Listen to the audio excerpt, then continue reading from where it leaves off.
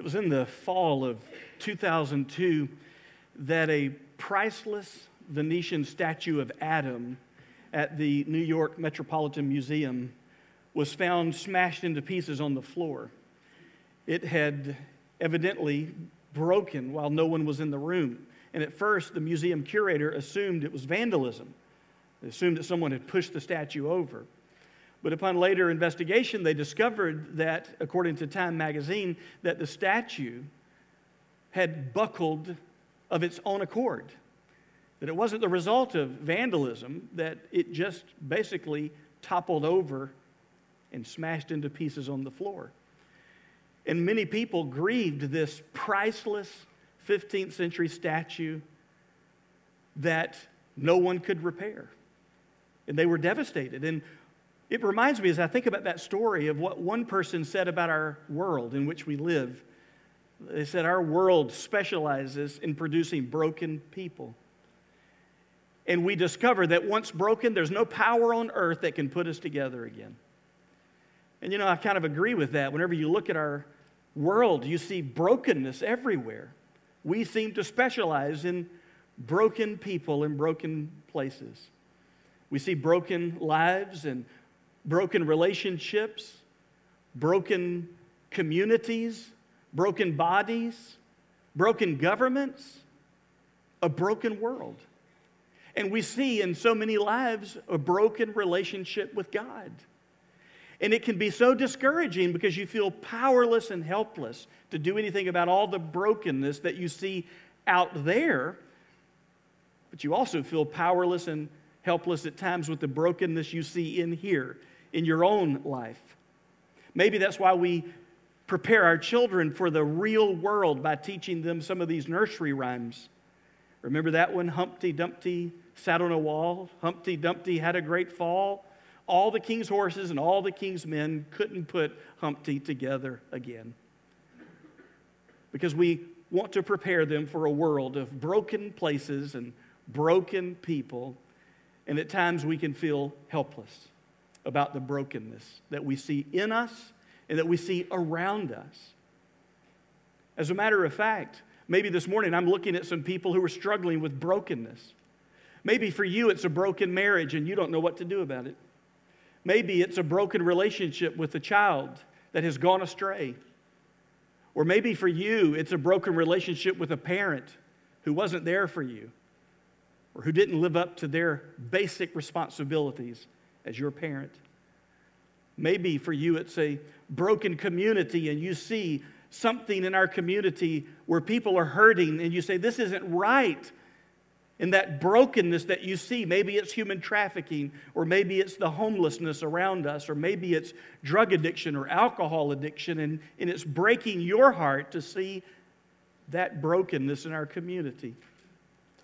Maybe for you, it's brokenness whenever you go to work. There's no joy anymore. There's no peace. There's no satisfaction. You dread every Monday morning. Don't say amen here. Especially if you work at the church. Don't say amen here. But for you, maybe it's broken in your life, a broken purpose and broken significance and a broken sense of success and what that even looks like. And I know as a church, we have sensed brokenness around us in our community with so many people who don't have a relationship with God through faith in Jesus Christ. Within driving distance of this church, there are over 300,000 people who do not have a personal relationship with God through faith in Jesus Christ. And you know what? When you feel that brokenness can lead you to despair. Brokenness can lead you to a point where you feel there's just nothing that you can do about it. You just give up. You say, I've tried everything I know to do. Or who am I in light of such great brokenness? There's nothing I can do. I'm small. I'm limited. I'm unable to fix what I see that is broken out there or in here. Brokenness can lead to despair. It's why many Christians get discouraged. It's why sometimes we even give up on coming to church and reading the Bible, and we just get discouraged. In fact, the brokenness of our world is one of the reasons many people give for why they no longer believe in God. How can I believe in a good God when there's such brokenness in the world? How can I believe in a good God when there's so much evil and hurt and suffering in the world? And sometimes people see the suffering out there and they can't figure out if God is real, then why does He not do something about it? Or they see the suffering in their own lives, their own relationships, and they say, where's God in this? Brokenness can lead to despair. But brokenness can also lead to prayer. You see, we, as followers of Christ, believe that God does exist, and that God does care about the brokenness in our world. God does care about the brokenness in our own personal lives. And as the song we just sang tells us, that God is still on the move, that God is still at work. And often God wants to allow the brokenness of our world to break us and to drive us to our knees, where we recognize our need for Him, our dependence on Him. Can I tell you, if you're questioning if God is at work in the world, yes, He is, and He's often wanting to fix the brokenness of the world by using you to point other people to Himself. Or He's wanting to use you to help alleviate the pain and the problems of this world. And God is wanting to use us as a church, we who are followers of Christ, to band together in this small community we call Fort Caroline Baptist Church. And He wants to use us as a force for good to fix the brokenness in the world. And we believe that we have a God who is able to fix broken people and broken places and broken things. We're living proof, aren't we? We are testimony that He is doing that. I know the nursery rhyme says all the king's horses and all the king's men couldn't put Humpty together again, but it didn't say anything about the king himself.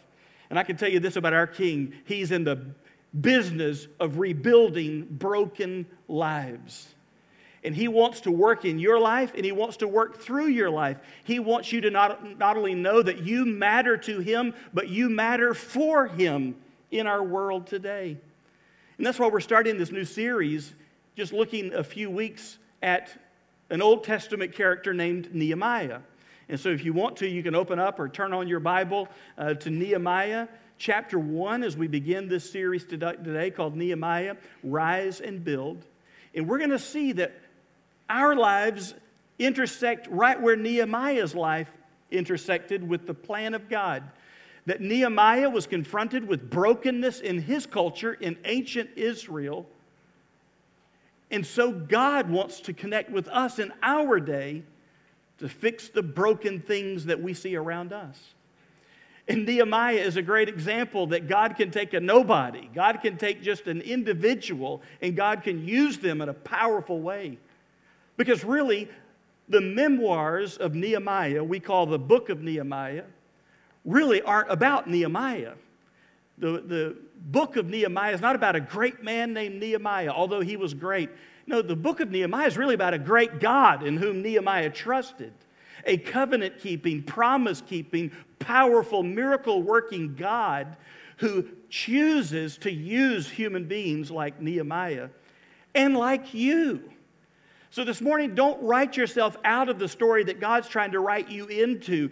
God sees the brokenness in your life, and He sees the brokenness in your world, and He wants to use you as a part of His plan to alleviate that brokenness.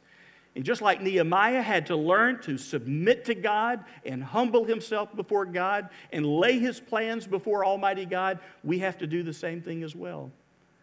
And just like there came a point in time where God said to Nehemiah, now it's time to rise and build, actually rebuild, I want you as well today in the 21st century, God says, to look to me, to talk to me, to pray, to trust me. And in time, I'm going to show you how I want you to rise and build. Brokenness can lead to despair, but it can also lead to prayer. And prayer is just talking to God. It's taking what we're dealing with to God. God, this is what I see. This is what I feel. This is what I fear. This is what I'm experiencing. These are my hopes, my dreams. These are my concerns. God, I'm just going to bring it to you in prayer. And sometimes people ask me Ricky, how does prayer work? And I'm just going to be flat out honest to you. I don't always know how prayer works. It's a mystery to me how that little me and little you can talk to Almighty God. But here's what I've discovered over the years of my walk with Christ. I don't know how prayer works, but I know this. People who work prayer discover prayer works. People who don't just talk about prayer, who don't just read books on prayer, who don't hear sermons on prayer, but people who actually take their lives to God in prayer discover prayer works. I don't know how electricity works, but we're not going to sit in the dark this morning. I'm going to enjoy the benefits of electricity, and I don't know how prayer always works, but I can promise you this. If you work prayer, if you talk to God, if you develop a prayer life, you'll discover prayer works because it's connecting you with a God who hears you, who cares, and who wants to align your heart and your priorities with His. And that's one of the things that we discover today as we look at Nehemiah chapter 1. We see Nehemiah going to God in prayer with the brokenness of his own heart, the brokenness of his fellow people, the Jewish people, and the brokenness of the city of Jerusalem, that ancient city of Jerusalem. Now, here's the history part. The history part is you need to remember that God chose the Jewish people when He called Abraham to be His. Abraham, I'm going to give you descendants, and through your descendants, I'm going to give you a land.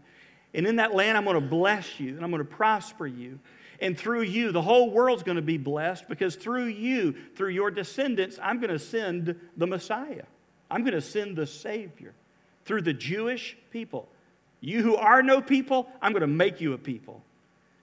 And when I give you that promised land, because right now you have nothing, but I'm going to give you your own land, I'm going to bless you in it. Now, there's a condition here. If you trust me, you're going to be blessed. But if you rebel against me, if you forget me, if you go worshiping other false gods, you're going to suffer the consequences because the whole world is at stake here.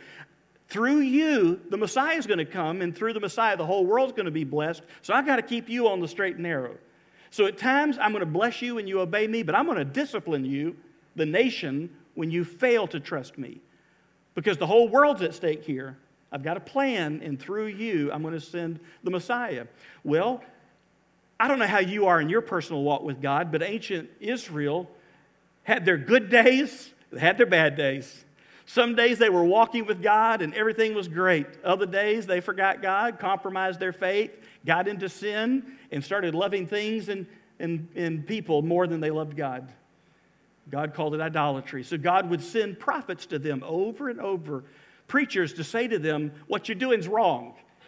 And if you don't repent and get right with God and put Him first in your life, and if we don't put God first in our nation as Israel, God's going to chasten us. He's going to raise up some pagan culture to punish us. And wouldn't you know it, they would fail to repent, and God would allow Israel to be chastened. Not to destroy them, but to humble them and bring them back to God. This book that we're going to read today, Nehemiah, this is taking place about 445 BC. So about 445 years before Jesus was born, we have Nehemiah. Go back 140 years prior to that, so about 586 BC, God did what He kept warning Israel He was going to do for centuries. They wouldn't repent, so He allowed a nation, the Babylonian Empire, to come and conquer southern Israel, Judah. Decimated the city of Jerusalem, tore down the temple, tore down the walls, took captives back to Babylon in modern-day Iraq. And there for 70 years, a whole generation of Jewish people lived in exile from the promised land.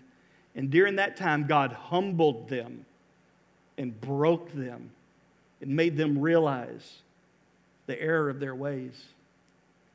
But after 70 years of captivity in Babylon, God raised up another empire to conquer the Babylonians. He raised up Cyrus the Great, the Persian king, the Persian emperor, to overthrow the Babylonian empire. So now Persia is the world superpower. And Persia inherits all the captive people that Babylon had captured, including the Jewish people. But the Persian king decides, I'm going to let some of these Jews go back home. You get to worship your God, just be true and loyal to me as the emperor, but you get to go back to your hometown, you get to rebuild your temple, go back and rebuild your walls. And for about 90 years, some of the Jewish people had gone back to Israel, and in fits and stops and starts, they had tried to rebuild, but had not been successful. Now, Nehemiah, his dad, was taken as captive to Babylon. Nehemiah was born in Persia. He had never been to Jerusalem, but he was worried about his people. So there's your history lesson, Nehemiah chapter 1. And I want us to begin reading with verse 1. That's always a good place to begin reading. Nehemiah chapter 1, verse 1. It says, the words of Nehemiah, the son of Hakaliah. Now it happened in the month of Kislev, in the 20th year, as I was in Susa, the citadel. Now get the picture here. Nehemiah is working for the Persian emperor. And there he is in what we would consider the month of November or December. The month of Kislev in the Jewish calendar would correspond to our November, December. And he is in Susa, the citadel. This is the winter palace of the Persian kings. This is where they would come and enjoy the weather. And it's the 20th year of Artaxerxes' reign. And there Nehemiah is. Verse 2. And it says, it was in that 20th year that Hanani, one of my brothers, came with certain men from Judah. And I asked them concerning the Jews who escaped, who had survived the exile, and concerning Jerusalem. So his brother comes to see him at the winter palace. And he says, give me news from the homeland. Give me news from Judah. How's it going there? In fact, he specifically asked about the people and the place. I want to know what's going on with the Jews who escaped the Babylonian and the Persian exile, and they're back in the land. How are they doing? And how's Jerusalem? How's the city going? I've heard rumors that they're rebuilding. How's it going? Verse 3, and they said to me, the remnant there in the province who had survived the exile is in great trouble and shame. The wall of Jerusalem is broken down, and its gates are destroyed by fire. More than 90 years has passed since they've been allowed to go back and rebuild, and yet still they're disgraced. The walls are burned and broken down. The gates are burned and non-functioning. It is a picture of a broken city that has no government, no walls for protection, no gates that are functioning to provide protection at night and commerce by day.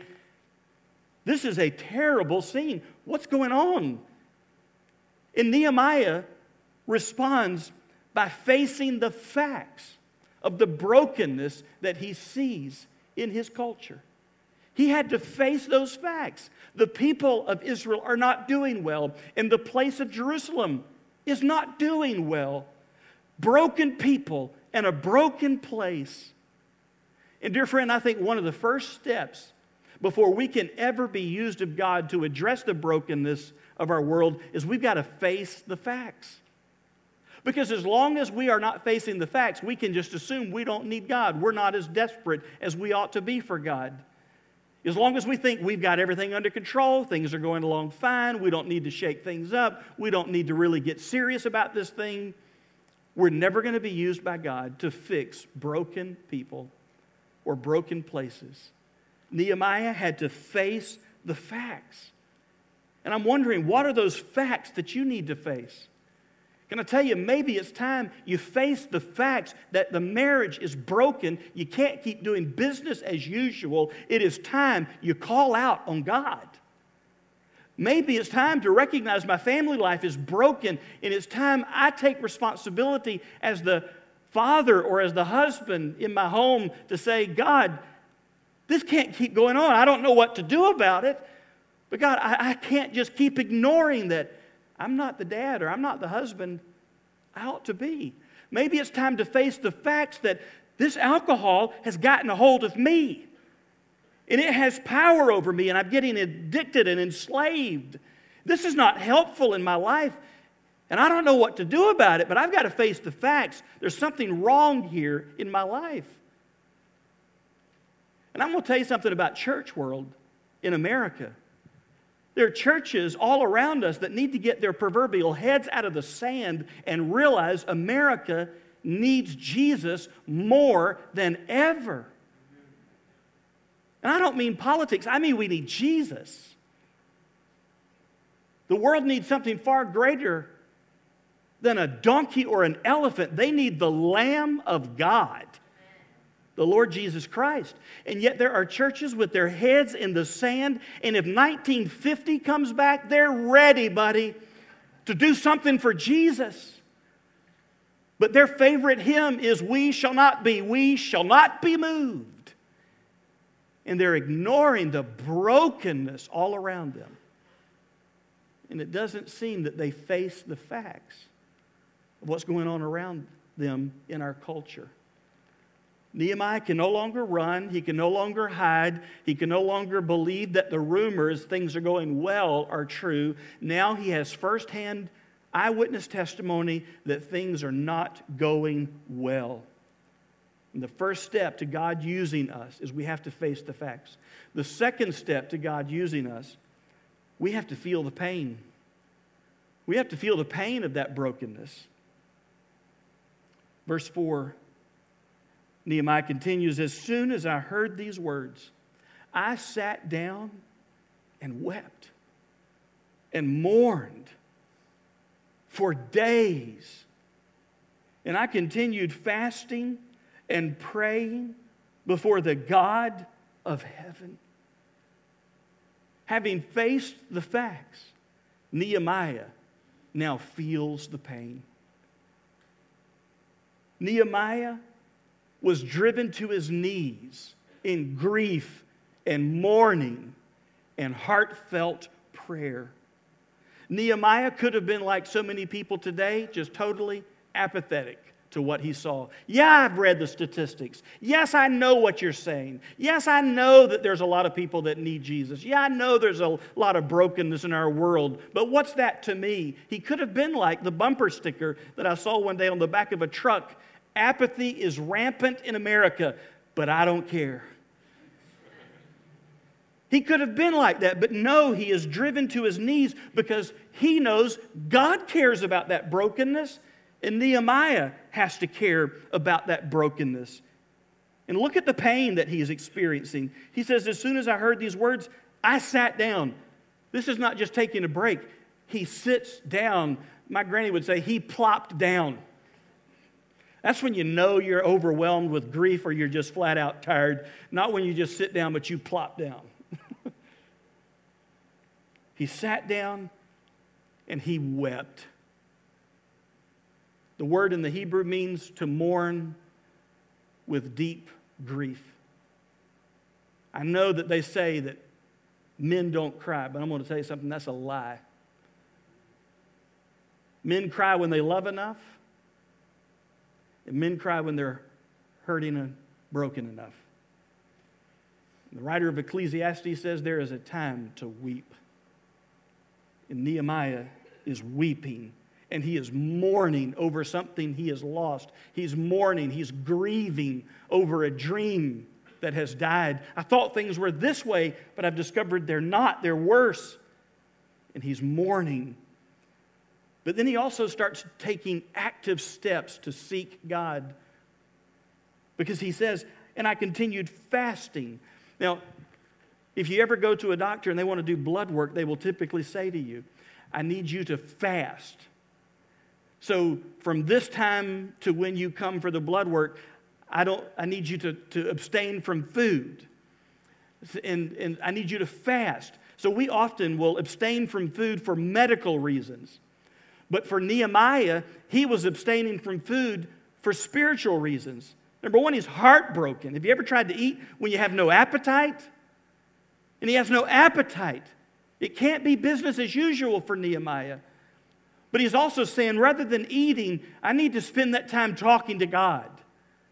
I need to focus on the spiritual now more than the material. And so he starts fasting and praying. He starts talking to God. I continued fasting and praying before the God of heaven, in the presence of the God of heaven, under the authority of the God of heaven. He is desperately seeking God. Following Hurricane Katrina in 2005, the Chicago Tribune reporter Lolly Bowen ran an article about churches in New Orleans that had been devastated by the hurricane and the flooding and the aftermath. And so she documented many of those churches and what they were experiencing. She went to White Dove Fellowship International Outreach Center in New Orleans, and she interviewed the pastor and attended a service. And on that day after Katrina, there were 300 people rattling around in this massive building that used to seat on regular days over 3,000 people. But after the storm, those people had been dispersed. Some of them had died. Some of them would never return to New Orleans, having been evacuated. From 3,000 one Sunday to just 300 in a dilapidated building the following Sunday. And in the Chicago Tribune, she quoted the pastor as saying to his church, "We used to sing, 'Jesus is all we have, is all we need.' And now Jesus is all we have." And rather than seeing that as a devastation, as a defeat for his church, he said, the good thing about Katrina is we realize that song is true. When Jesus is all you have, you realize he's all you need. And he said to his church, from this day forward, we're going to view all of those scattered church members as missionaries God has sent out into the world. And he's going to use them for good. And we are just going to rebuild. Can I tell you, maybe this morning some of you are feeling the pain of the brokenness of your life, or the brokenness of our culture, or the brokenness of our neighborhood. And it's driven you to your knees where you recognize not only is Jesus all we have, because the problems and the needs are bigger than any of us, you've also discovered today Jesus is all we need. That he is still a master builder. That carpenter of Nazareth who built no homes down here is still rebuilding lives through the power of the gospel of Jesus Christ. And he wants us to feel the pain so that we can be a part of his plan. So you face the facts. What's the reality of your relationships? What's the reality of the brokenness around you? You feel the pain. What's driven you to your knees in prayer? What's broken your heart lately? What's compelled you to feel the burden? And then, thirdly, if you want to be used of God, you've got to focus on God. You've got to focus on God and seek God for the solution to the brokenness, because it's too big for me. It's too big for you. We got to focus on God. We don't have time to elaborate on all these verses, but I want to read the last part of chapter 1, and I want you to hear how Nehemiah is seeking God for the solution. He's never faced a challenge like this. He's not sure what to do. So all he knows to do is to talk to God. Someone asked the great Elizabeth Elliot, "What do you do when you don't know what to do?" She said, "When you don't know what to do what you know to do. Just keep doing what you know to do until God gives you new orders." And what Nehemiah knew is he doesn't know what to do other than to do what he knows to do, which is to pray. And so he prays. Listen to his prayer. Verse 5, "And I said, O Lord God of heaven, the great and awesome God who keeps covenant and steadfast love with those who love him and keep his commandments, let your ear be attentive and your eyes open to hear the prayer of your servant, that I now pray before you day and night for the people of Israel, your servants, confessing the sins of the people of Israel, which, notice this, we have sinned against you.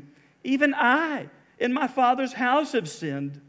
We have acted very corruptly against you and have not kept the commandments, the statutes, and the rules that you commanded your servant Moses. Remember the word that you commanded your servant Moses, saying, if you are unfaithful, I will scatter you among the peoples. But if you return to me and keep my commandments and do them, though your outcast are in the uttermost parts of heaven, from there I will gather them and bring them to the place that I have chosen to make my name dwell there. They are your servants and your people, whom you have redeemed by your great power and your strong hand. O Lord, let your ear be attentive to the prayer of your servant and to the prayer of your servants who delight to fear your name, and give success to your servant today, and grant him mercy in the sight of this man. What man is he referring to? He says, now I was cupbearer to the king. Do you hear what Nehemiah is doing? Nehemiah is focusing on God. He is seeking God for the solution. He's saying, God, I know that you're a promise-keeping God. I know you're a good God. I'm going to come to you on the basis of your mercy, not our merit. God, we've gotten exactly what we deserve because we've rebelled against you. You warned us this would happen. You promised and you kept your word. So I'm not coming to you saying, look at who we are. We deserve better. God, I'm not coming based on my merit or our merit as the Jewish people. I am, however, going to plead to you based on your mercy. You're a promise-keeping God. You're a loving God. And you said that if we would repent and come back, you would restore us. God, restore us. Do you also notice something else he's doing? He's not just complaining. He's saying, God, I want to be a part of the solution. God, hear the prayer of your servant. God, I'm here to serve you. What do you want me to do about the brokenness? I'm not going to go to the church and say the church ought to be doing A, B, or C, and now, Ricky, that's your job to do. That's what people love to do. You know, the church really ought to be doing something. Now, you get on that, Ricky, and they go home. And often that's what people want to do, and they think they prayed about it. No, you haven't. You're just complaining. You know, the difference between complaining and prayer is complaining makes no difference. But prayer says, God, how do you want me to be a part of the solution? I'm your servant. Put me to work. What can I do to be a part of the solution? Not just to complain about the situation. And Nehemiah is praying, God, I don't know what to do, but I'm going to ask you, work in the heart of Artaxerxes. I work for him. I need you to work in him. As the cupbearer to the king, it was Nehemiah's job to taste the wine and to taste the food before the king ate it to protect the king from assassination. And in that culture, if you walked into the presence of the king and you looked downcast, you could be killed by bringing the king down like that. You do not come into the presence of the king with a downcast face. And so Nehemiah is saying, God, I need you to work in him. I don't know what you want to do, but I'm laying my life, my career, my future, my own safety into your hands. Whatever you decide to do, I'm ready to do it. Dear friend, heartbreaking pain ought to lead to heartfelt prayer. And that's what happened in Nehemiah. And if you want to rebuild something in your life, you've got to let that heartbreaking pain lead you to heartfelt prayer. And Nehemiah didn't pray just one time, 2 seconds, and then he was done. He prayed for months seeking God's face before God then gives him the next step that he was to take. What is it that you are going to pray about this week? What need, what brokenness, what problem is going to drive you to your knees in prayer and desperation and submission to God? Identify a problem in your life. Feel the pain of that problem. And then, dear friend, focus on God for the solution. Let's pray together. While your heads are bowed, your eyes are closed.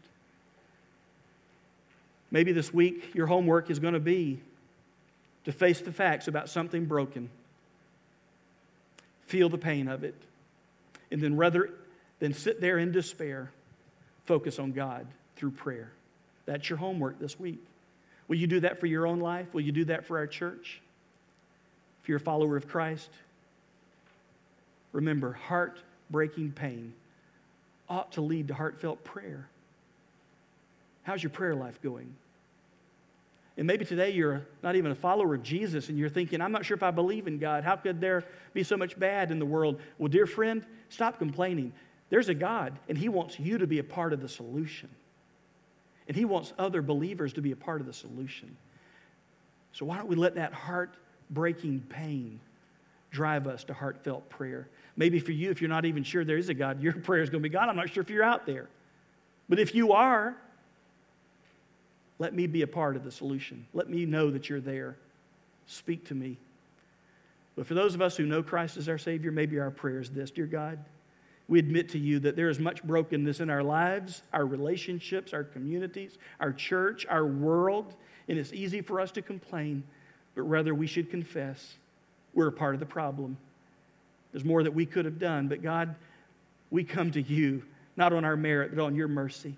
And we ask you, God, lead us, guide us. Let us be a part of the solution. What do you want us to do differently in the future than what we've done in the past so that you can work through us and in us to rebuild broken people, broken places? Father, we know that through Jesus Christ, you've got a plan, that one day you will restore all things to yourself. But in the meantime, you want to use us to rise up and to build. It's in Christ's name we pray. Amen.